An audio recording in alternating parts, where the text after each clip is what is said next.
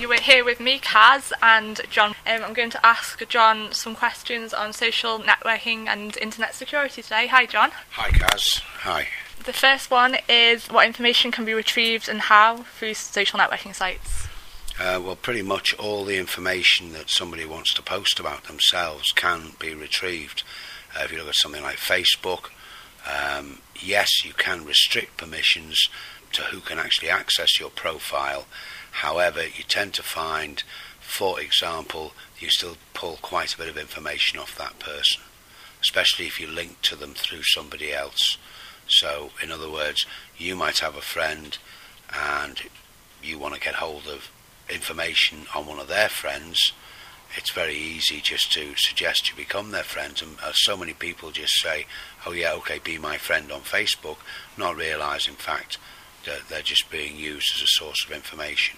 People give out an awful lot of private details about themselves, including when they're away on holiday, you know, where they're going out tonight, and that could basically tell any sort of would-be burglar that the house is empty. What sort of things can this information be used for? Okay, well, obviously it can be used for finding out where people are.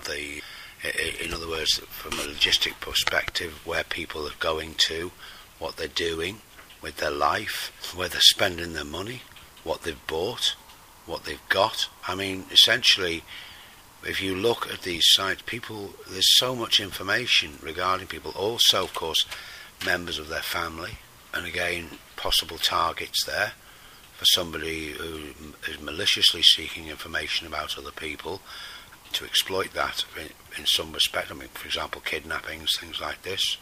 There's plenty of information there regarding it. The other, of course, is if you're looking for somebody, you can do intensive searches on social networking sites, and if you find them, certainly if you bear them ill will, for example, I don't know, if somebody's had a falling out with somebody, they're used for that, to gather information for cyberbullying, and these are the things you have to be careful of. Basically, if you're going to join a social network, you really do need to monitor how much information you're going to put out about yourself, because people can very quickly build up a pretty complete profile of who you are, what your habits are, where you go to drink, where you go to have fun, who your friends are, more importantly who your family is, and before you know where you are, you can find yourself in trouble, or you can find it's just another aspect of identity theft that is possible as well. How can people use information found on these sites to prey on young children? Sadly, unfortunately, paedophiles are known to utilise social networking sites. Paedophiles generally tend, from the information that I've read about and dealt with in the years that I was involved in internet security, tend to be people who are very erudite, usually quite learned, have a marvellous command of the English language, and are able to portray themselves on an equal level to their intended victims. When I was in internet security, that they really are extremely cunning and extremely they have a massive command of the English language, so much more so that they can literally become a 13 or 14-year-old person.